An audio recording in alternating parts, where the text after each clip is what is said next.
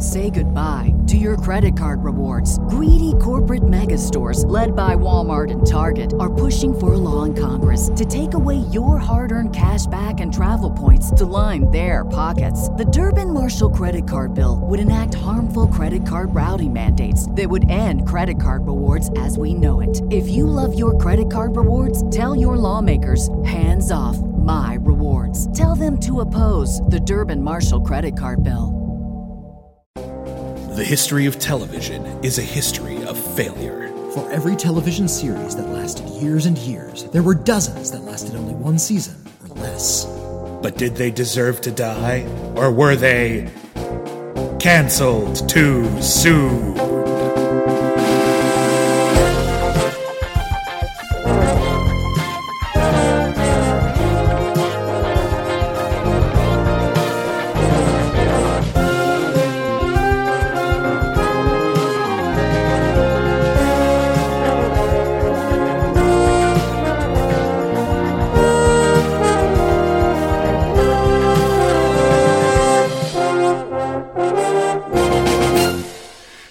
Everybody, and welcome back to Canceled Too Soon.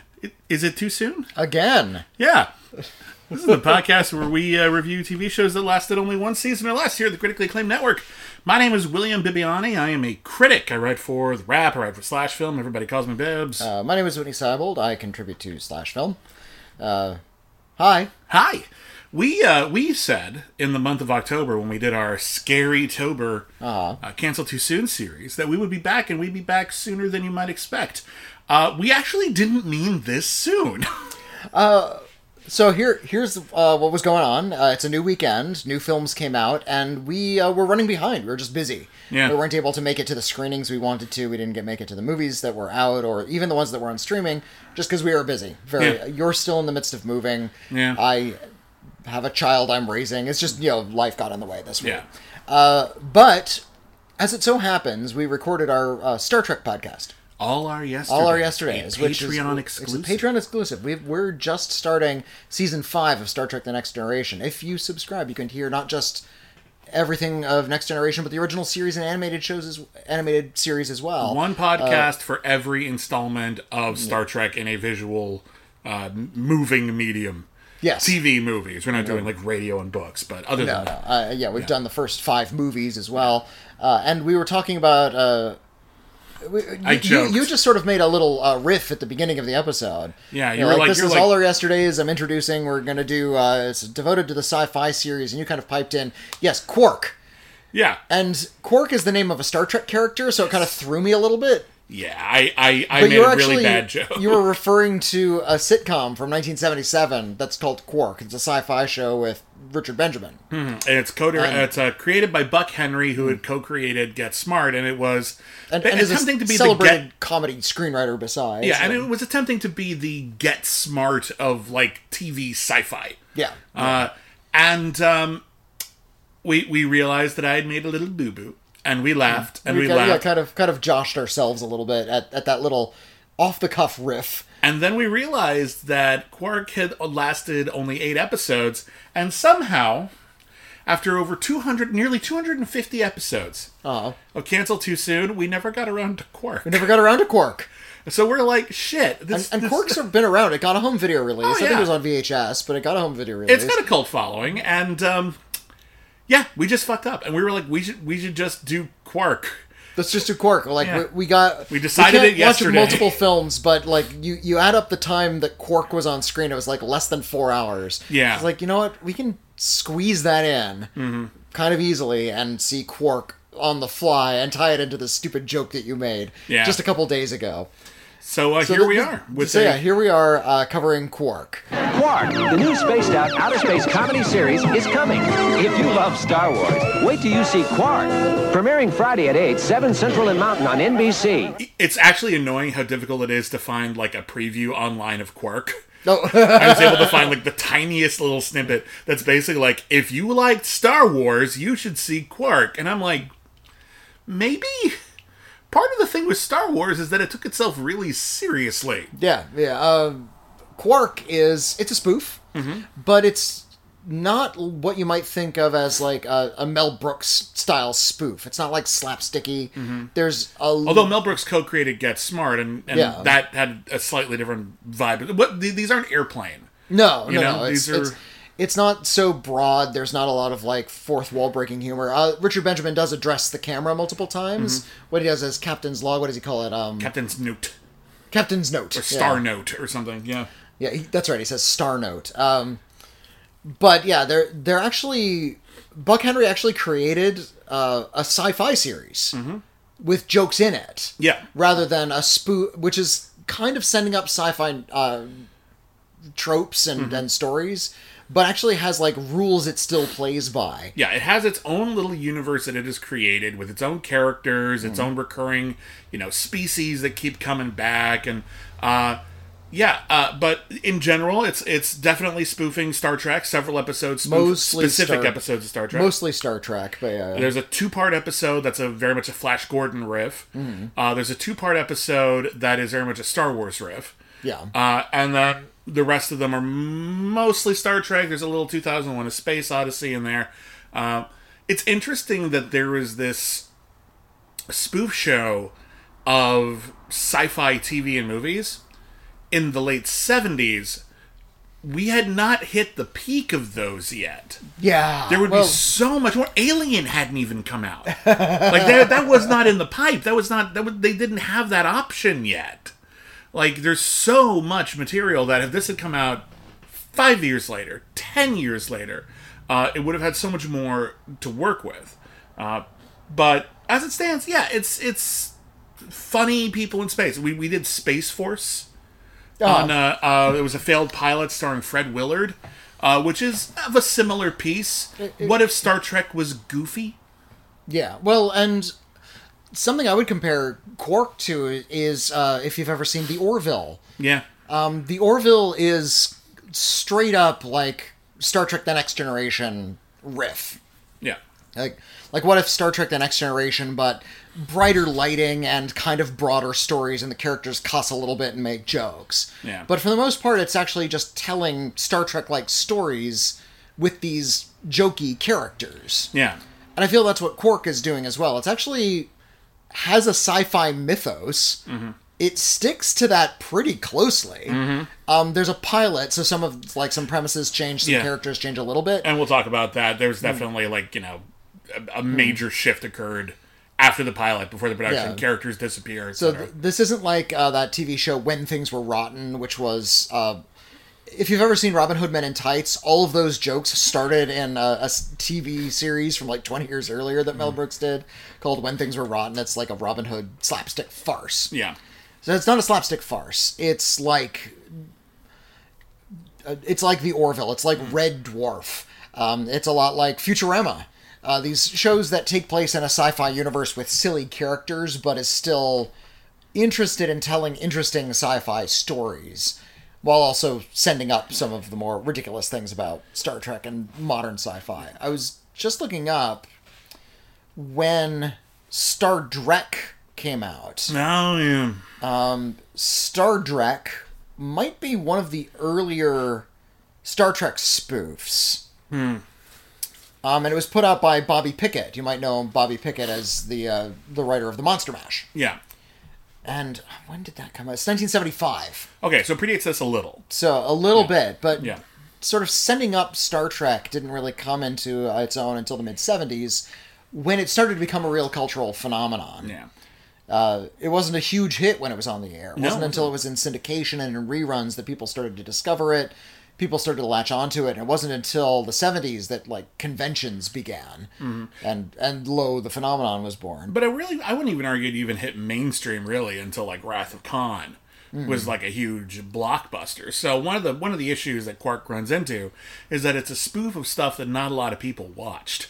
It's a spoof of something a little bit obscure. So on one hand, you're catering to an audience that is relatively small to begin with. And on the other hand, that audience is taking that thing seriously and might not be in the mood to see it made fun of. Yeah. So it's tricky. It's not like when Get Smart came out. Get Smart was sort of a cross between James Bond and the Pink Panther. where there's a super spy, Maxwell Smart, and he's the greatest spy in the world, even though he's kind of a fool. He's a good spy, but a buffoon. Yeah, and those movies, James Bond was incredibly popular, Jacques Clouseau was incredibly popular, there was a whole lot of other spy shows on TV, Man from U.N.C.L.E. Get Smart lasted over 150 episodes. Oh yeah, it was a big hit. It was a gigantic smash, and I remember I was watching... It was spun off, that's what Inspector Gadget is. Basically, it's a cartoon version of Get Smart. I was a kid when that animated show came out, so that was my entrance into Get Smart. Because I didn't see Get Smart when I was a kid. I watched Inspector Gadget. Yeah, which had... So wait, that's kind of the same character. Yeah, if he was a cyborg, but yeah, basically. Like, what if I think his name was Gadget, but what was his first name? Inspector Gadget. I don't remember him having a first name. Inspector Maxwell Gadget. I don't know. Yeah, I don't know. Get Smart was a huge smash hit. And the idea that, okay, so we've got, like, Star Wars has become pretty big, Star Trek is big in syndication. We're going to do this TV series with Buck Henry, who's, a good get. And it's going to star Richard Benjamin, who is also a good get. In the late 1970s. Yeah, he's a huge comedy star at the time. Still alive, too, Richard Benjamin. He's in his 80s. But yeah, by this point, he had been in Westworld. He was a star of Westworld. He was in The Last of Sheila, which, wasn't huge at the time, but now, like, ever since, like, the Rian Johnson whodunit thing has come out again, that's been heavily reevaluated. He was in The Sunshine Boys. He would go on to direct quite a few memorable movies as well. He did a wonderful film called My Favorite Year, which is actually like a quasi-autobiographical story about Mel Brooks when he was working at the Sid Caesar Show, which, if you've never seen that movie, Peter O'Toole plays an alcoholic aging movie star. And it's about a young character based on Mel Brooks who is responsible for keeping him in check for a day, because he has to be on live TV, and we can't have him drunk at the time, and we can't have him making too much of a mess or getting into too much trouble. And of course he gets into glorious trouble, and it is delightful. It's one of my favorite films of its ilk. So he also did My Stepmother is an Alien. Oh, did he direct that one? He directed My Stepmother is an Alien, starring Kim Basinger as my stepmother, who is an alien. That's right. Yeah. She had an additional alien in her purse. Yes. Which like is actually important. It was like an eyeball on a stalk. And the eyeball on a stalk is played by someone who is actually in this show. Okay. I was going to say my introduction to Richard Benjamin was a TV broadcast of the movie Love at First Bite with George Hamilton as Dracula, and he's like the bumbling Van Helsing character in modern day who tracks him down. Yeah. So the premise of Quark is it's the future. It's 2226, I think. Yeah, and mankind has long ago abandoned Earth, and most of it takes place on a space station called Permo 1. And on this space station, which is run by a man named Otto Palindrome. Otto is a palindrome. Oh, that's cute. Yeah. They call him Palindrome. Yeah, they don't call attention to it. He's like a middle management guy. He's working for a guy called The Head. And whenever we see him, we never see him in person. He's only on a screen in a black void, and his head is just gigantic. It's like a normal head, huge brain. Is basically floating in a black space. Yeah. And he gives everyone their assignments. Super unconvincing makeup. It's not good. Yeah. And every episode he gives out assignments, and every episode our hero, Quark, played by Richard Benjamin, gets the shittiest assignment. Yeah, Adam Quark. Yeah, he gets the shittiest assignment every single time. And he drives a garbage truck. Yeah, in the first episode, he drives a garbage truck, and that's his job. He just does garbage. And in the first episode, and we'll go through it episode by episode, because there are only 8 of them. In the first episode, he saves the day, and they're like, okay, great, yeah, no, we'll give you better, more important assignments than garbage. You will still also do the garbage, and so we will not give you a better ship. Also, you will be stuck with your crew of lovable losers. Yeah. The crew of lovable losers are... Some creative characters here. I like them, actually. They think it out. There's characters named Betty and Betty, played by Patricia and Sib Barnstable. They are twins in real life. In the show, they're clones, but one of them is the original, one of them is a clone. And even they can't agree which is which. No, they refuse to admit which one of them is a clone. They are both in love with Quark, but hasn't figured out polyamory yet. That's not a thing in the future, I guess. Well, and so he's a little uncomfortable with being wooed by both of them, but he is interested in one of them, and he doesn't know which. He said, like, I'm interested in them, but you would think, like, okay, we're going to have these two comely twins, and they're all going to be, like, all pawing at our hero at all times. It's actually not, like, presented in a really lascivious way. Yeah. Like, it doesn't feel like a porno fantasy, is my point. Not really, no. Like, it has that setup, but it's never presented that way. It's actually more inconvenient than anything. Yeah. There's, in the first episode, there is a character named Dr. O.B. Mudd, played by Douglas Fowley, and he's like the mad scientist. I thought he was the engineer. He's like the grizzled old engineer guy. He's the tech guy. He's built a robot that's named Andy. Andy's played by Bobby Porter. I love the boxy robot. Andy. The it's such a robot's good fun. design. Like it looks like a Halloween costume, but in a really good Halloween costume. It looks like a really, really, really cheap knockoff of Robbie the Robot. Yeah. Where everything is like refrigerator box, but we put some diodes in like a box on the top head, so and they light up. A really resourceful high school kid could put that together. Yeah, it's really, and I just love that look. Got a kind of homemade look to the robot. Then there's the other member of the main crew is Gene. And Gene is played by Tim Thomerson, who is just one of my favorite actors of his ilk. Wonderful character actor and comedian. He's been in everything. We run into him before. He was in the pilot episode of The Flash. He was the Flash's brother who died in the line of duty. Tim Thomerson is a wonderfully malleable actor. He can play a really, really tough guy. He can play a really, really funny guy. He can do them both. And in this case, he is doing them both because he is, and this is weirdly progressive. It's progressive and yet not. Like, but it's an interesting historical footnote. It's written as essentially like a gay panic or femme panic joke. Initially, and initially, then that kind of dies out. In the first episode, it's presented kind of tastelessly. Yeah, I was really not happy. After that, it turns into something weirdly tasteful. Yeah, or at least notable, because he has his character is a transmute. They called him a transmute. As if he's... what exactly that's short for doesn't matter. And the idea is his character has the chromosomes. The chromosomes of male and female chromosomes. And how that plays out, that could just play out as, and they're non-binary, or there's a whole different ways we would see that today that would just be real. And here, he's two sort of competing personalities. One who is very, very macho and one who is more caring and effeminate. And when he is more caring and female. And female. Like specifically female. He's credited as Gene, Gene, and Gene, / Jean. Yeah, Gene. And it's... when he is playing Gene with a J... In the pilot episode, Tim Thomerson is just taking on a somewhat more effeminate voice. Yeah. And does a lot of like kind of offensive, like kind of queer, limp-wristed stereotype. Yeah, it's not funny. In the first episode. No, it's not classy. And then after that first episode, whenever he is Gene with a J, their voiceover is done by Ann Prentice, who did a lot of voice work and some acting as well. And Ann Prentice was the voice of the handbag in My Stepmother Was an Alien. I think Ann Prentice is also Richard Benjamin's sister-in-law. Because he was married to Paula Prentice. Oh, that makes sense. And I think is still married to Paula Prentice. Oh, well, that makes since sense. the 60s. So she had an in. Yeah. There you go.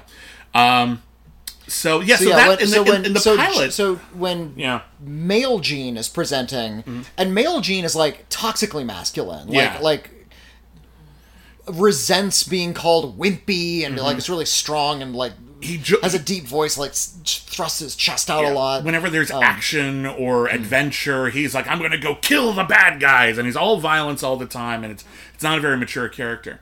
But whenever he's Gene with a J, he's thoughtful, understanding. I'm sorry, she's thoughtful, understanding. She's very very gentle, caring, not like an officer at all. Like becomes very humane. Yeah. And this character sadly doesn't get their own episode. They're not really explored very deeply. But the implication is that they're not like unique. That there's like a whole. There's a lot of transmutes out there in the world. Yeah.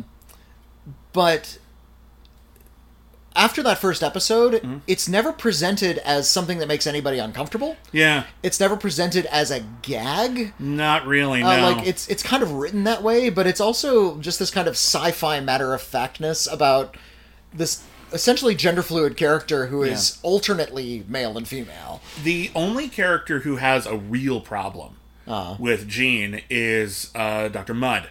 And they're out after the first episode. Shows up and I don't like those transmutes. Yeah, he's an asshole. But then Quark says, "But you work with one. There's a lot of them out there." No, he doesn't even say that. He's like, "But they're a human being, and there's nothing.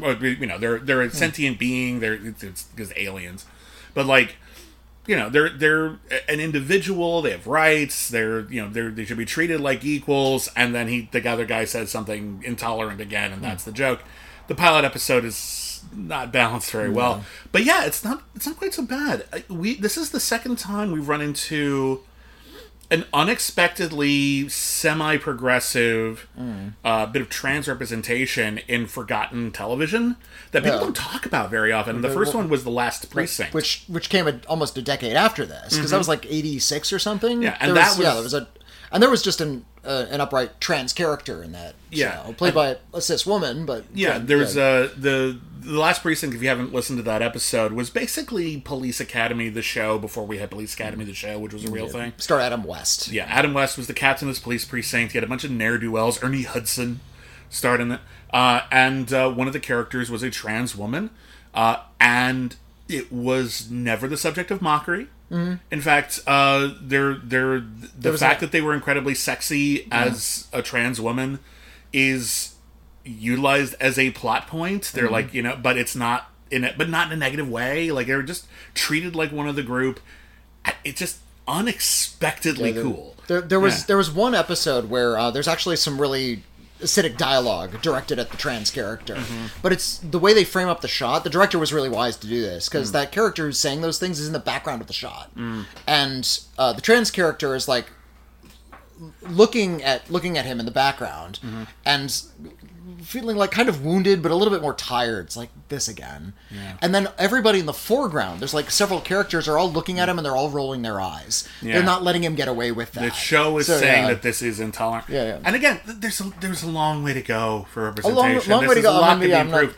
But better than you might expect for the time. That in 1986 was great, and to have this in 1977, weirdly forward thinking. Yeah, again, I don't want to give them too much credit because they're not all the way there, but compared to a lot of the other representation at the time, not bad. Yeah, they could have easily turned this character into like an offensive joke. Yeah, and they didn't. No, and Tim Thomerson plays the character quite well overall. And then there's another character after Mudd is written out of the pilot. He's replaced with a new character, Spock. Basically, Spock. It's their version of Spock. Someone gave them the note, and it's a good note. You don't have a Spock. And they're right. We didn't have a Spock. We should have a Spock. And so it was such a smart move. Yeah, and it's such a good character. Balances out the whole show. The character's name is Ficus Pandorata, played by an actor named Richard Kelton, who we'll get to in a second. And the whole thing with Ficus is they're a plant. They look human, but they're a plant, and it's not that they're logical, it's just that they don't think like humans. Like, Spock was pure logic because Spock chose to be pure logic. He's a plant. He doesn't care about the stuff you care about. Ficus, and he's not painted green, he doesn't have leaves. This boy could be made of leaves, we can make pencils of leaves. I could only think of The Odd Life of Timothy Green. But, you're right, I hadn't thought about that, actually. But yeah, he just looks like a person. They don't put any special makeup on him, but he just evolved into this humanoid from a plant, so he's made of plant matter. Most of the jokes about the plant character, about Ficus, are that he is cold and logical and doesn't process emotions or scenarios the same way that the animals around him do. Only occasionally do they have him do, like, funny plant stuff. There's a great bit later on where we find out, like, how the species on his planet reproduce. That made me laugh. It's one of the funniest bits in the show.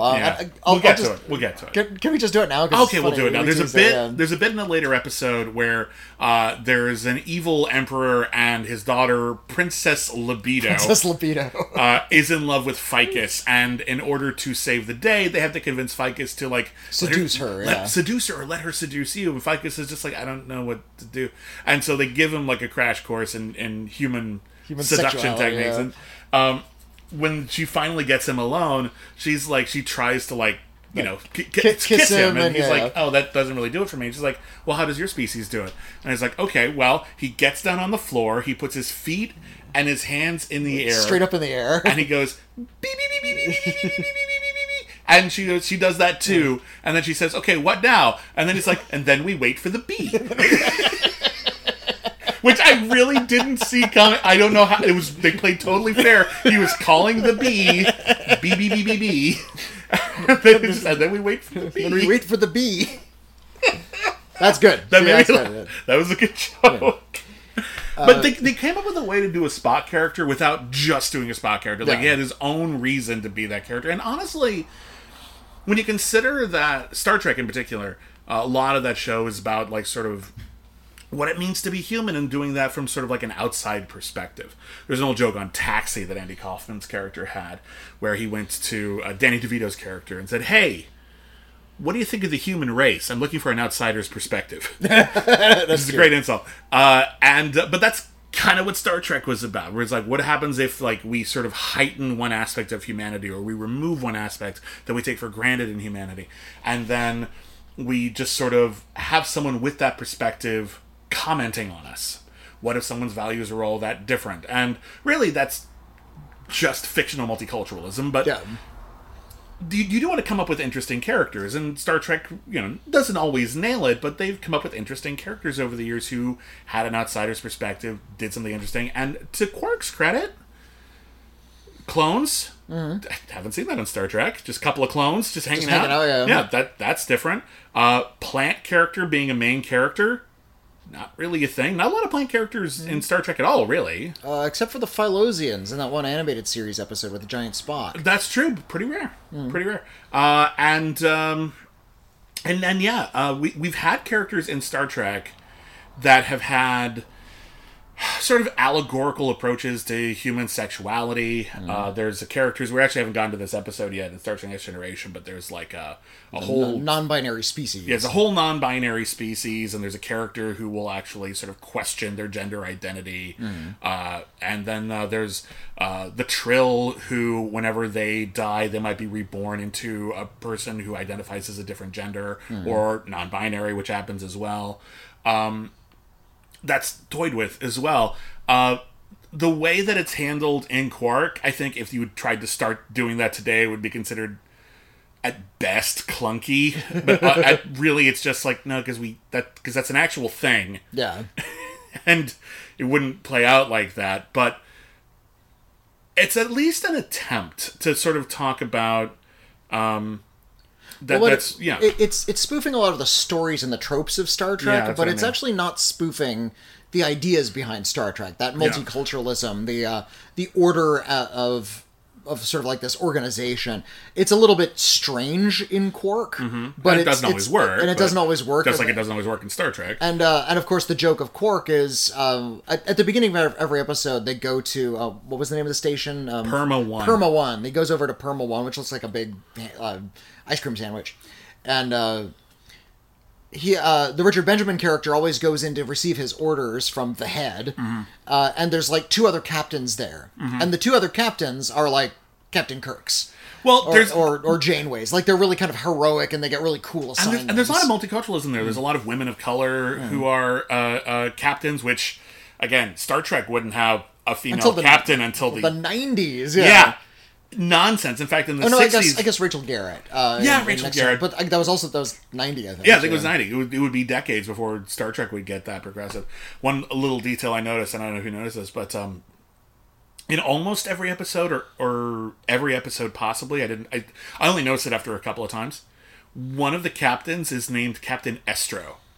Oh, I didn't get Every that time. far. It's just a completely different person. I don't know, it's like a really extended family or something like that, but they always have the same name. Oh, I didn't notice. And yeah, they get a cool assignment.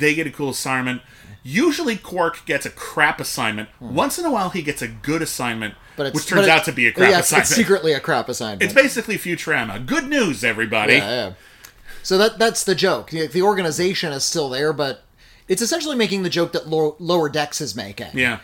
Just, 40 years beforehand. Yeah. The idea that, yes, there's this really vaunted peacekeeping organization in the galaxy. Someone still has to do the crappy job. But they're still literally garbage men. Yeah. And that's what Quark is. And yeah, the first shot we get of the series is him, like, and this is a cute visual. When a spaceship dumps its garbage, it's in like a traditional plastic garbage bag. Just a really huge one. Yeah. And to pick it up, they have to like very carefully scoop it up in the front of their like garbage scooper.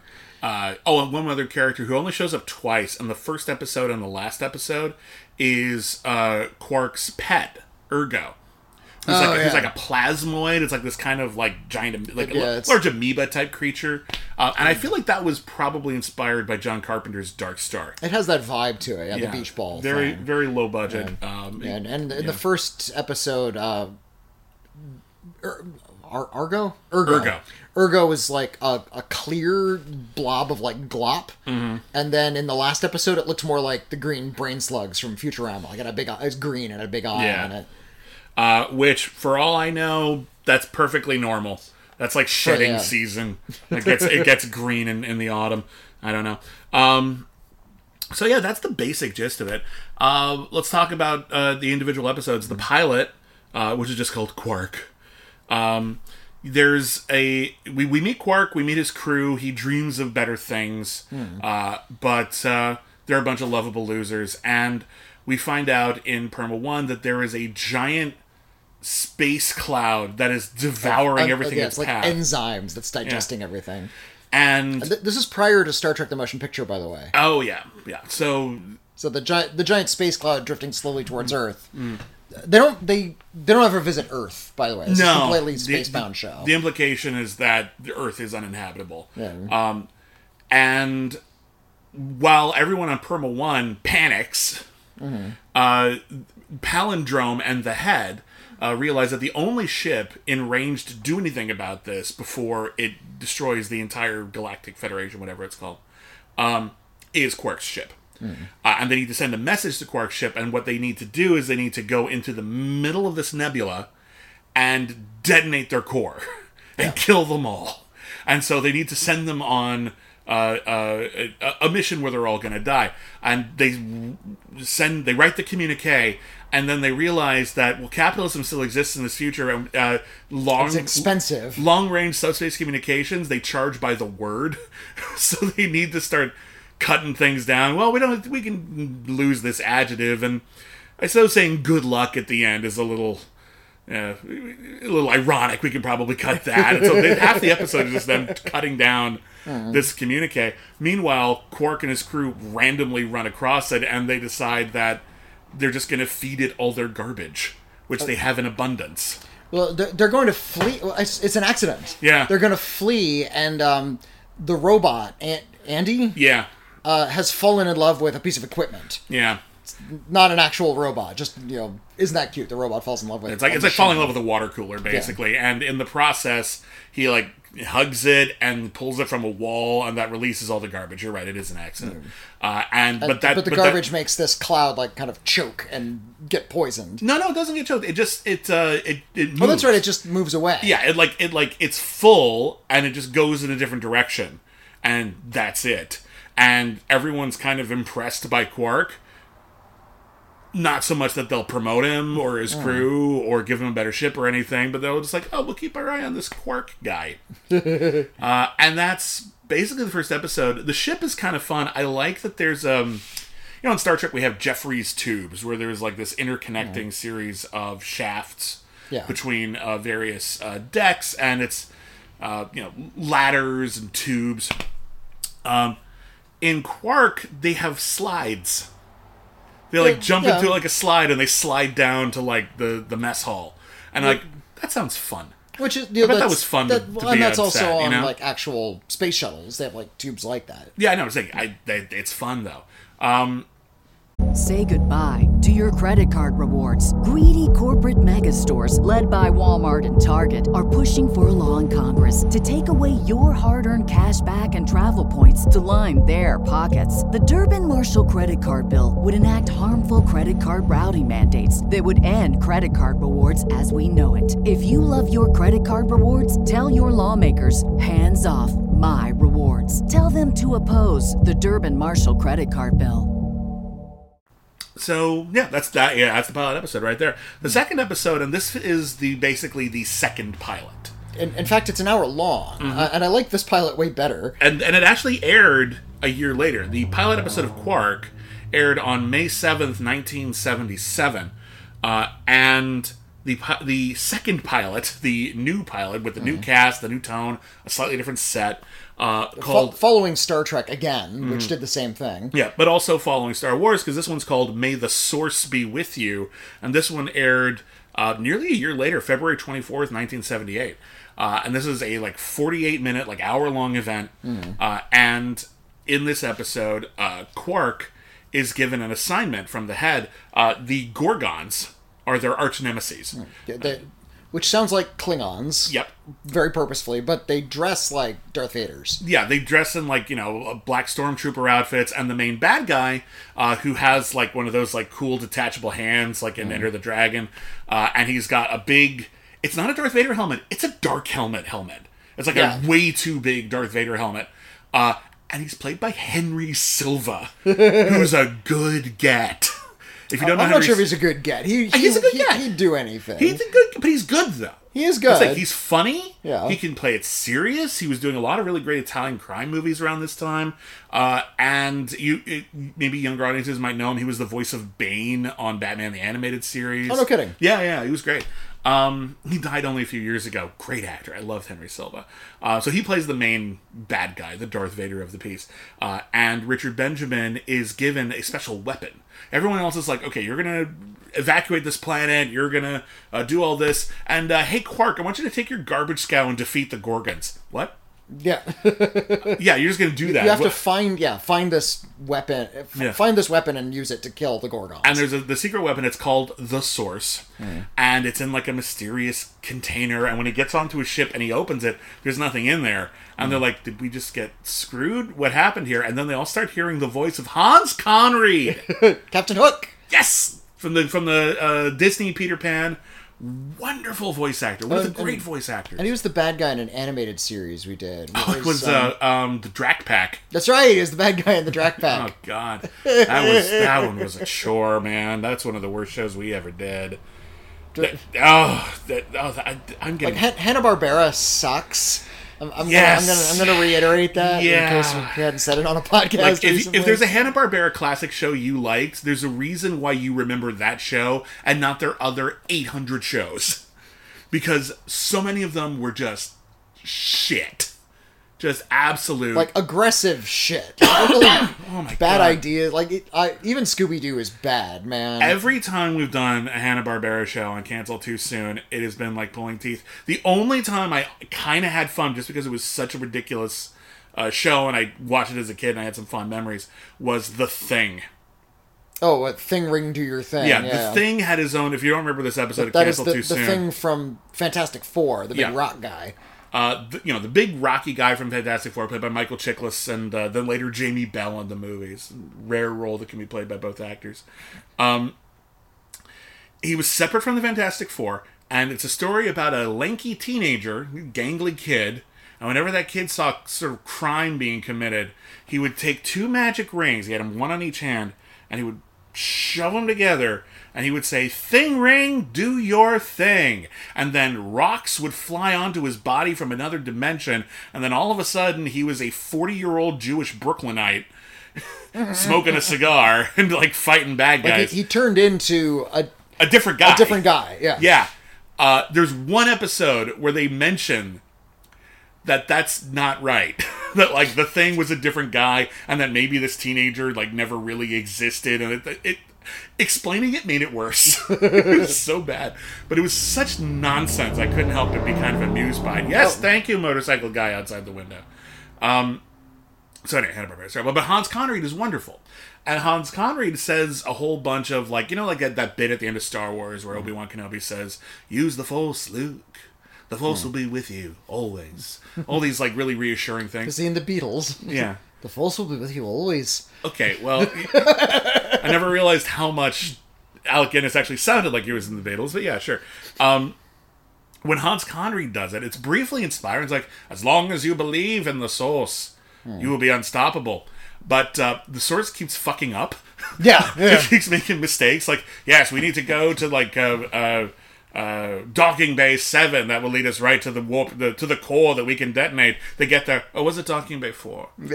Oh shit, that's like half a mile away. Yeah. And Hans Conried is so good. It's just a voice performance. Yeah. I wish there was some sort of like visual effect they could have added. Yeah. It's too cheap a show to do that kind of thing. Show, but yeah, he's just wonderful. And or just have him on camera. Just like Richard Benjamin's the only one who can see him. That would be fine too.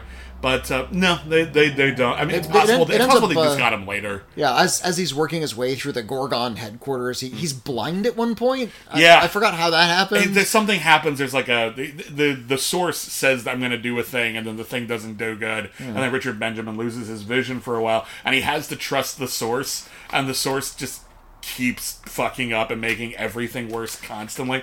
And then Henry Silva finds out they've got the Source, and it was like, oh, are you worried about the Source, sir? No, the Source is only dangerous to whoever is wielding it. Yeah. Like, he knows it's a terrible, terrible thing. Oh my god. So yeah, it's basically they're on the Death Star, they fight their way out. I'm trying to think if there's even any... and there's one other weird detail that they changed here, and I guess it's just because they got rid of Dr. Mudd, where they say that Quark built Andy the robot.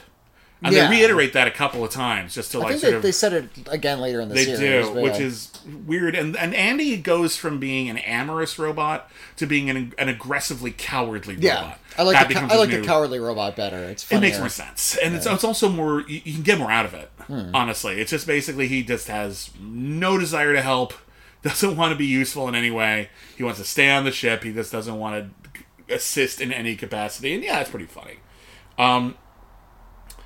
At the end, they defeat the bad guys, the ship blows up, and Quark goes to the Head in Palindrome, and the Head offers him, like, a flagship. Yeah. You can be the captain of, like, the Enterprise, and he's like, well, I refuse to be promoted without my crew. Yeah. And the Head says, very well. No promotion. No promotion. And he's like, no, wait. It's like, no, that's it. You're good. You turned it down. Never mind. And now he's stuck in the garbage cow forever. And he's leaving. It's like, that's not how that's supposed to... You're supposed to say, oh, how nice. And Palindrome's like, yeah, it was really, really nice of you. Terrible for your career, but it's one of the nicest things I've ever seen anyone do. And then that's that, basically. And he was like, they could have come later. I could have... Just threw his career down the toilet. It's really quite funny. The next episode is called The Old and the Beautiful, and this is one of the times where he actually gets a good assignment, but it goes really, really bad because they say, okay, you're going to hobnob with a beautiful princess. They literally say, you're going to have, your assignment is an extended romantic interlude with a princess. And he's like, yes! And so he's very, very excited. And then along the way, as they're flying towards the interlude with the princess, he contracts a space virus, and he starts rapidly aging him, which has happened on a few episodes of Star Trek as well. And he's concerned because the space princess he's supposed to woo is like from a particularly amorous species. Like, the men on their planet don't live past 25 because of all the aggressive sex. So she's never seen anybody his age, and he's worried he won't be able to do anything. He won't be able to function, and so they're just trying to cure him, trying everything to cure him. Turns out Jean is incredibly, like, germophobic, and just is terrified of getting an illness, even though they flat out say your species cannot get this virus. But they're just like, I don't want to touch him. I don't want to go anywhere near him. That's basically the whole episode. Richard Benjamin ages, and it's supposed to be kind of funny. There's a recurring gag that starts around here where almost every episode, Richard Benjamin, because of the events of the episode or because of his principles, they encounter some kind of like dangerous moment, and Tim Thomerson tries to pull rank like Starscream and Transformers. He's just like, I'm the leader now. He's just like, yeah, no, I can't trust you. You're no longer the captain. I'm the captain. And he's like, shut up. Gene's like, fine. And one of the handmaidens in this episode, Kirstie Alley. Oh, I didn't recognize her. Yeah, he's barely in it, no lines. Oh, okay. Boom, Kirstie Alley. Boom. There you go. Star Trek. You'd eventually play Saavik. Before Wrath of Khan. Yeah, nice. The next episode is called The Good, the Bad, and the Ficus, and this is the Mirror Mirror episode. Oh, did you mention that he's aging? It did, Okay. and then he did. He's aging the whole. No, he's aging the whole episode, and then it turns out, and he gets older and older, and he's like puts on an old man voice. Yeah. Not Richard Benjamin's brand of comedy. He doesn't play an old man very well. No, he plays like comedy old man. And at the end of the episode, it turns out rigorous sexual activity neutralizes the virus, and they're fine. In fact, he says, okay, this has almost neutralized the virus. There's just, you can do one of two things and it'll kill the virus in you forever. One, you can have a week-long sexual encounter, and both of the Bettys are like, ooh. Or I can give you a shot that'll get rid of it in 25 seconds. And I just did that just now. The Bettys are like, damn it. So yeah, the next one's called The Good, the Bad, and the Ficus. And in The Good, the Bad, and the Ficus, they get sucked into a black hole, and this splits them into their good selves and their evil selves. Yeah. The best joke of this is that Ficus just becomes another ficus, because plants aren't good or evil, they're just plants. Right. So both the ficuses are just normal guys. But evil Richard Benjamin, evil Betty's, evil Gene, they're gonna like the evil Richard Benjamin like destroys some spaceships, and then Jeffrey Lewis has a great cameo as a rival captain who wants to kill Quark, because I think Quark has become a bad guy. So Quark is now on the run from his own people, and he's trying to stop the evil version of himself. And it turns into Arena, where there are two Richard Benjamins trying to kill each other on like a desert planet. Yeah. I mean, that's basically the episode, isn't it? I wish there were, in moments like that where they're clearly sending up individual episodes of Star Trek, that they sort of pointed out flaws in Star Trek a little bit better. Yeah. Like, wow, isn't it amazing that this planet looks exactly like Vasquez Rocks on California? Something like that. Something like that. Just nice. Point out something about Star Trek. They don't do that. They just sort of repeat the story in a silly way.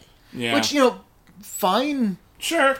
Might have hit a little harder, though, if you kind of are poking a little bit more deliberate fun. There's two recurring gags in this episode, and one of them is that Ficus has like a metal thing in his ear, like a really big metal thing in his ear, and everyone always asks him why that's in there, and every time he's about to respond, something interrupts them. Yeah. And then it turns out it's just some plant thing. But the one I liked and that actually made me laugh is that every time something like bad happened, like, if like the Enterprise was being sucked into a black hole, Kirk or Picard would, or even Archer would, say something rousing or do something immediately, try to save the day, try to save the ship. Richard Benjamin's response is, but I don't want to get sucked into a black hole. And this comes up a few times, but I don't want to get sucked. I don't want to. And I'm like, yeah, I wouldn't either.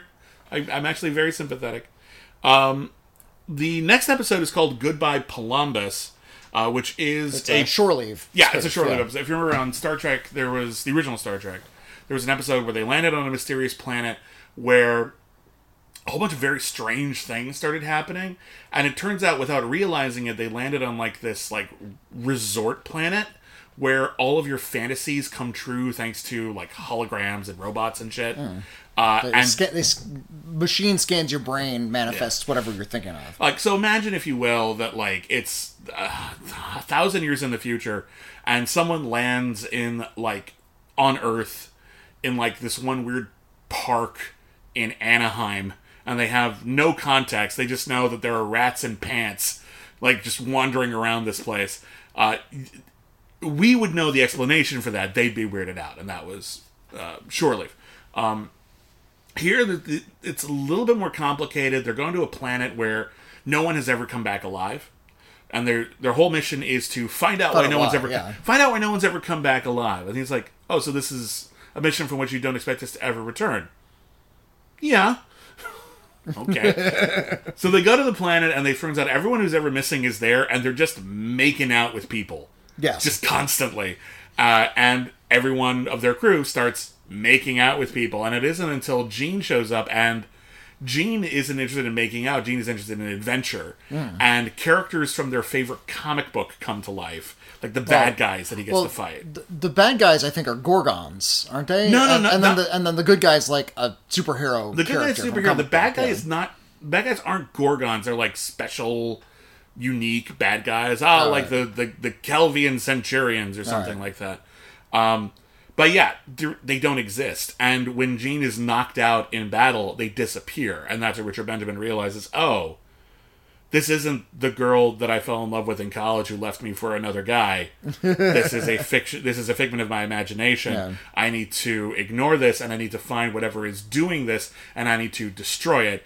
And he does. At which point, and it's a big obelisk that he shoots, and it explodes. At which point, his girlfriend turns into a woman made of clay, but they just clearly just smeared clay stuff on an actress, and she says, we are a shape-changing species. We're clay people, and the Gorgons conquered us and used this technology to force us to basically apprehend willingly everyone who comes by and then steal all their information for the Gorgons. You're the only person who's ever resisted it. Thank you. And he's like, oh, yeah, great. I'm the only one who doesn't get to make out and stuff. They're just like, yeah. Well, no, she says, I can make out with you. And but now she's kind of gross. But yeah, like she's this like gloppy mud person. He doesn't want to do that. Yeah, which is... It's a little tacky, but it is. But whatever. Quark can't win is basically the gist of it.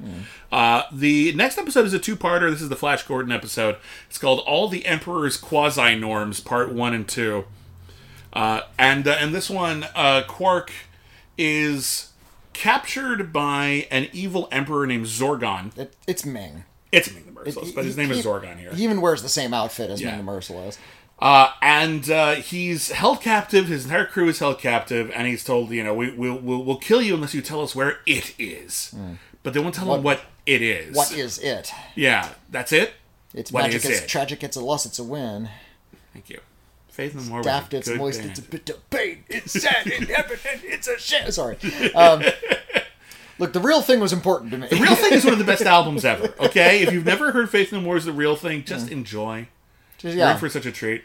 But in any case, Richard Benjamin just his people are being like going to get crushed in like a crusher machine from like Star Wars. They're being tortured. There's a bit where they're going to do like the laser device from GoldenEye or Goldfinger, slice them up the middle. Yeah, and this is the episode where we get to see Princess Libido and Ficus do their bee bit. Yeah, but Richard Benjamin finally is this like he's like, we're going to kill your entire crew unless you tell us where it is, and he just picks a random place that's far away to buy himself some time, and it turns out that's where it is. It's exactly where it is. And there's more fantasy elements. They land on this planet. He becomes separated from the Emperor. He's found by these like Viking characters, like alien Vikings, who are waiting for their own savior to come along, and they call this the savior the Stranger. And he's telling stories. Yeah, I just told this guy where it was, just kind of randomly. I just picked this planet at random. I'm just a stranger. And they'll say, you're the stranger. So like, yeah, I like Richard Benjamin's character. I like Adam Quark. Yeah. Or is it Alan Quark? I think it's Adam. Adam Quark. Because he is completely unassuming. Yeah. He's put upon. He's a little bit of a sad sack, but he's not pathetic. No, he's okay at his job. He's okay at his job. He takes not pride. Amazing, but he takes pride in his job. He doesn't like his lot, but he's at peace with it, and he has no pretensions of being a hero. Like he has no ambitions to be that. He's just okay being good at his job. And I appreciate that because that means there are few moments when his ego gets in the way of the story, and I hate stories like that. Yeah, he's not... Where you get to see a character just be a scoundrel until he realizes that's not a good way to go. What's the name of the captain in Futurama again? Zap Brannigan. Zap Brannigan. He's not Zap Brannigan. Yeah. That's an obvious joke. It's an easy joke. No, he's an everyman, and every once in a while, fate gives him like a heroic moment, and he realizes that he's kind of got lucky. Yeah. Like the whole princess thing, he's like, yay! Like, that never happens. This is great. And like, he takes action just enough, but where you admire him, but not so much that you see him as like a heroic figure. Yeah. And so here he's literally told he's the chosen one. And they find it, and it is like a jewel on a necklace. Yeah. And it's supposed to make him invincible. And he's like, well, geez, I guess I'm invincible. It doesn't do anything. It doesn't work. The only thing it does is that it accidentally deflects like a laser beam once. Like, yeah, somebody shoots a laser at it, and it bounces off the thing. Yeah, that's like the most it does, and that's just luck. So he... Even when Zorgon finds out, like, oh yeah, it's just a rock, it doesn't really do anything, it's like, oh, well, I want it for aesthetic purposes. I have an artistic side.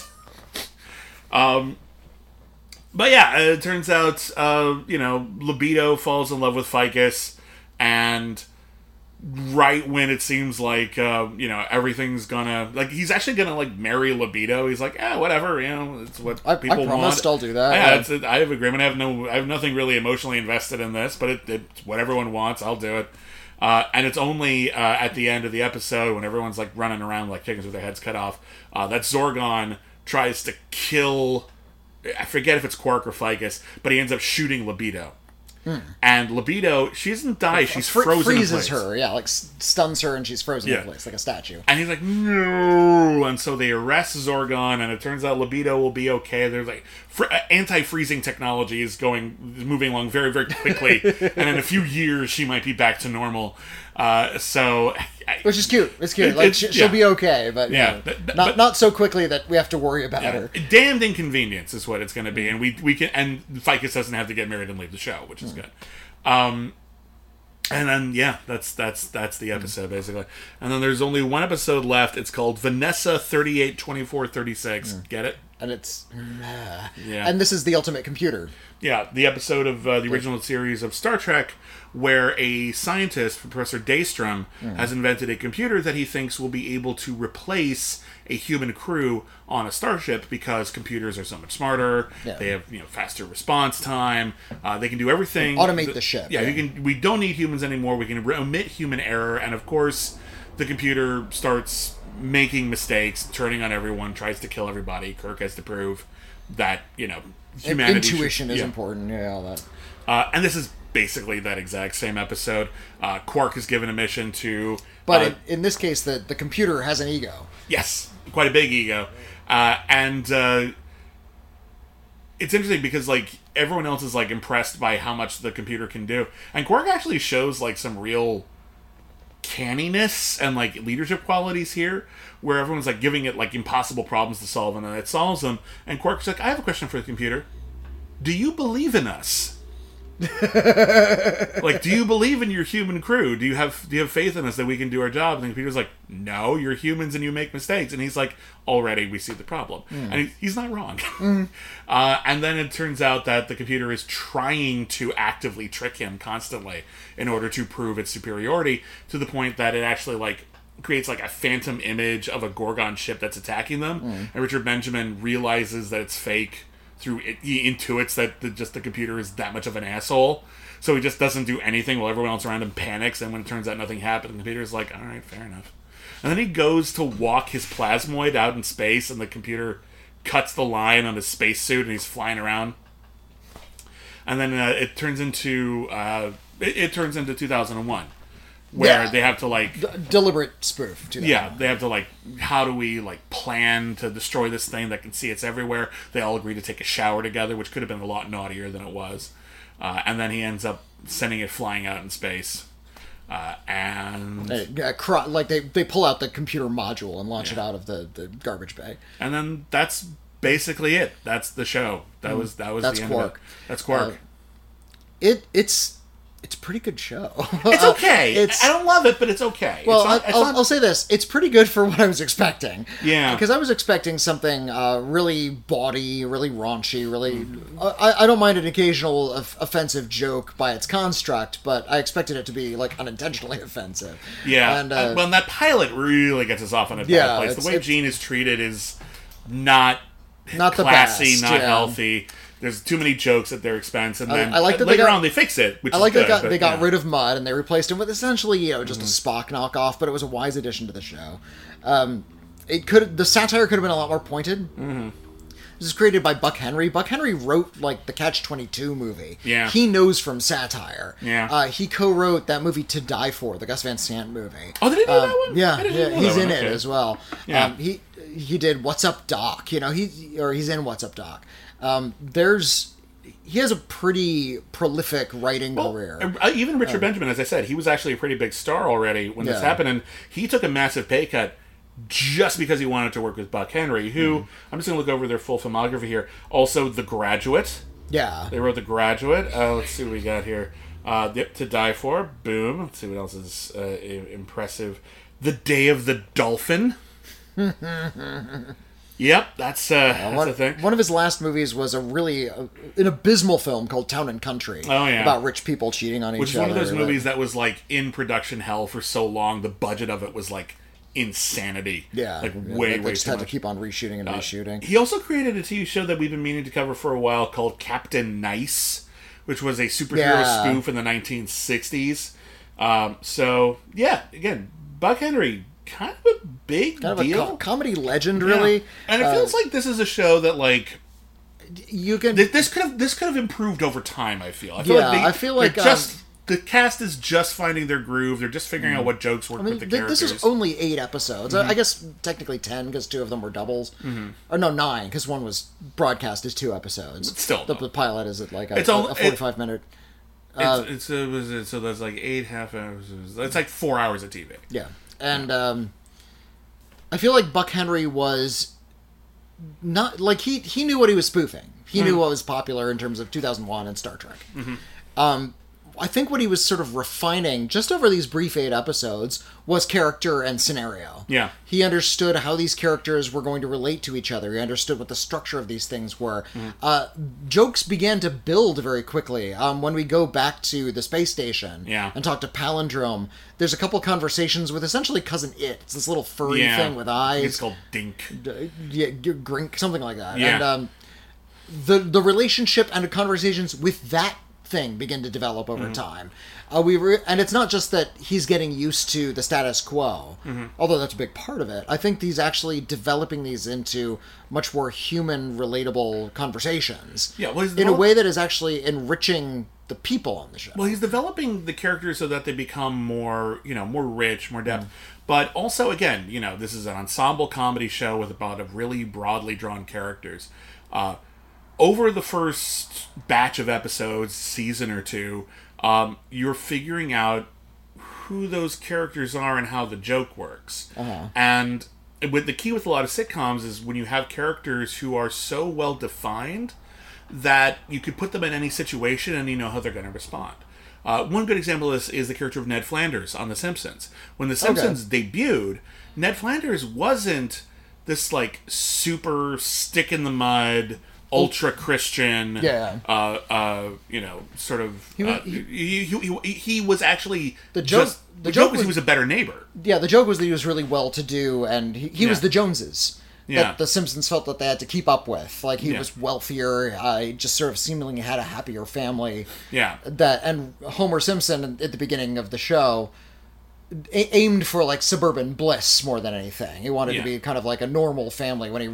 And Flanders represented that. His family was normal in that very conventional way. It was very healthy. And then over time, the show realized that's not much of a joke. It's more funny if his idea of normality, Flanders' idea of normality, becomes more and more abnormal the more we see it. Yeah, the more rigidly Christian he is. And then it becomes like, he's still like a sweet guy, but that comes from a very defined set of parameters. Yeah. The joke, the example I use a lot is basically like when you imagine a show that, like, a lot of people know, Frasier. The the character of Niles when Frasier's like even snootier brother. I took a class in comedy once, and one of the things they said was, here's how you know Niles is a great character. Imagine him at a heavy metal concert. It writes itself. You know what that whole episode is. Every single thing about it, every situation, because you know he's going to respond. They were just finding that, I think, with a lot of these characters. And they did it in only 8 episodes. That's kind of impressive. It's pretty good. This isn't even like a full season of TV. Yeah. I wish it was funnier. Like, I wish I didn't laugh. You watch old episodes that get smart, and I get that was exactly good what I was about to bring up. There's a few laugh-out-loud bits. Yeah. More than anything, though, it's just affable. Yeah, it's good. Kind of lighthearted. It's good-humored without being goodly humorous. Yeah. We wait for the bee to come, I think, is the biggest laugh in the whole show. That brought me down. Yeah. I was like, oh my god, that's the funniest fucking thing this whole show has done. That is genius. I gotta tell you, I feel... I wasn't... Yeah, sorry. Have you seen Red Dwarf? I've seen a little bit of Red Dwarf. Yeah, Red Dwarf started also pretty stodgy. The premise of Red Dwarf is an insubordinate lower deck kind of character on this gigantic, like hugely gigantic mining ship. Like there's a million people on board. Gets put in cryostasis as punishment. And then when he's released, the computer reveals to him that 2 million years have passed. And everybody's, because there was like a radiation leak on board and they had to wait for like the half-life to, so he's released. 2 million years have passed. There's a cat on the ship that has evolved into a human. And his roommate, who he hates, is the only company the computer is able to sort of recreate in a hologram form. Yeah. So those 3 characters and the computer are now like perhaps the only sentient beings left alive. They have to explore the galaxy. Yeah, Quark definitely feels like a prototype for Red Dwarf. Yeah, Red Dwarf came after this. But the first season of Red Dwarf was also really stodgy. It was just about sort of these characters who kind of hate each other and they're trapped on the ship. And as the series went on, it got a lot more adventurous. There was a whole several seasons where they're on like a little scouting ship instead of the Red Dwarf, and the relationships they began to develop. They brought new characters on. There's an android character who becomes a regular. It develops really fast. Yeah. You look at the beginning, it's a little stodgy. Yeah. Quark had a lot of potential. It does. It definitely has potential. So, I will say this. I knew going in, once I saw that Tim Thomerson was in the show, I'm like, okay, Tim Thomerson's character is going to be good. I like Richard Benjamin a bit more as a director than I do as an actor, but he's good. Yeah. He's good at an everyman kind of a character. The actor I was legitimately surprised by was Richard Kelton, who was really wonderful at playing Ficus. Yeah. And I was extremely disappointed to find out how he passed. Yeah, so Richard Kelton only died like a year after this show, and he died in a really, really, really just it sucks. He was on set making I think it was a TV miniseries, and he was in his trailer at NBC. And there was a faulty heater, and he died of carbon monoxide poisoning. Yeah, like it started... He probably turned on the heater, took a nap, it was leaking smoke into his trailer, and he suffocated. Yeah. Absolutely awful. And made even worse, Universal Studios was held responsible for it. I guess they were producing it. They were fined $720 for their negligence. Yeah, for not updating their heating system. $700. A guy died. A guy died because of their negligence, and they paid $720. Like, even if he wasn't talented, like, this is just a tragedy in any capacity, but this guy was funny. This guy was really talented. He was clearly going places. He was only like 35. Like, it's absolutely maddening. And you look over his filmography, he was already in every TV show. Yeah, he was working like constantly. The Waltons and Hawaii Five-0 and Mission Impossible and the FBI, like, and Gunsmoke. Like, he was around. Yeah. It's a damn shame. And I was just really disappointed because I was like, ooh, there's a character actor I didn't know about. I wonder what else he's been in. And he mostly did TV. And then he died tragically. Damn it. It's Voyagers all over again. But because the guy from Voyagers also tragically passed away. Even it was a prop gun accident with that terrible time, but yeah. But God, that guy was handsome and talented. So good. Anyway, that's Quark. Whitney, I have a theory, but was Quark canceled too soon? Quark definitely was canceled too soon. Okay. It's strong enough as is, and I think it was only going to improve from here. Like there's a lot of potential. Yeah. This was going places. Yeah. And I'm relieved that it wasn't like the crass farce that it kind of was always sold me as. It definitely could have been a lot worse. I still think that it had some unfortunate, of its time moments and bits, but a few. Yeah, but not as many as you would think. Not as... I'm warning people now that, if you think, Bibbs and Whitney say it's surprisingly progressive, for its time. Let's be 100% clear about this. If you just saw this today, you would be like, oh, that's not cool. But again, 70s TV, not as bad as you might think. Deserves a little credit for that, especially after the pilot. The pilot, miserable, sucked, doesn't work. But yeah, I agree. I think it definitely had the potential to improve, get stronger, cancel too soon. Absolutely. Anyway, that is it for Cancel Too Soon. We'll be back soon. At some point. Yeah, there will be more critically acclaimed next week. We'll be reviewing the Marvels and such, but Cancel Too Soon will be back. We have a plan. It should be actually relatively, maybe within a month or two, we'll have some more Cancel Too Soon for you. But thank you for joining us. Thank you to all of our patrons, everyone who listens to All Our Yesterdays. We hope you appreciate the sort of random crossover episode that we produced based off of a throwaway joke in this week's episode of All Our Yesterdays over at patreon.com/critically acclaimed network. If you want to hear us talk about Star Trek a lot, head on over to our Patreon page and start listening to All Our Yesterdays because we do about an hour long episode of Star Trek podcasting just about every week. And there's a big back catalog to explore. Anyway, we're on the social medias. We're at Critic Acclaim. I'm at William Bibiani. I'm at Whitney Seibold. If you want to discuss anything we discussed in this episode, our email address is letters@criticallyacclaimed.net.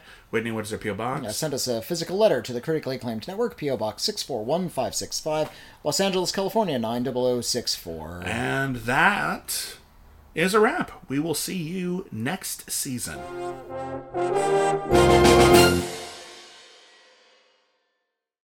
Say goodbye to your credit card rewards. Greedy corporate mega stores, led by Walmart and Target, are pushing for a law in Congress to take away your hard-earned cash back and travel points to line their pockets. The Durbin-Marshall credit card bill would enact harmful credit card routing mandates that would end credit card rewards as we know it. If you love your credit card rewards, tell your lawmakers, hands off my rewards. Tell them to oppose the Durbin-Marshall credit card bill.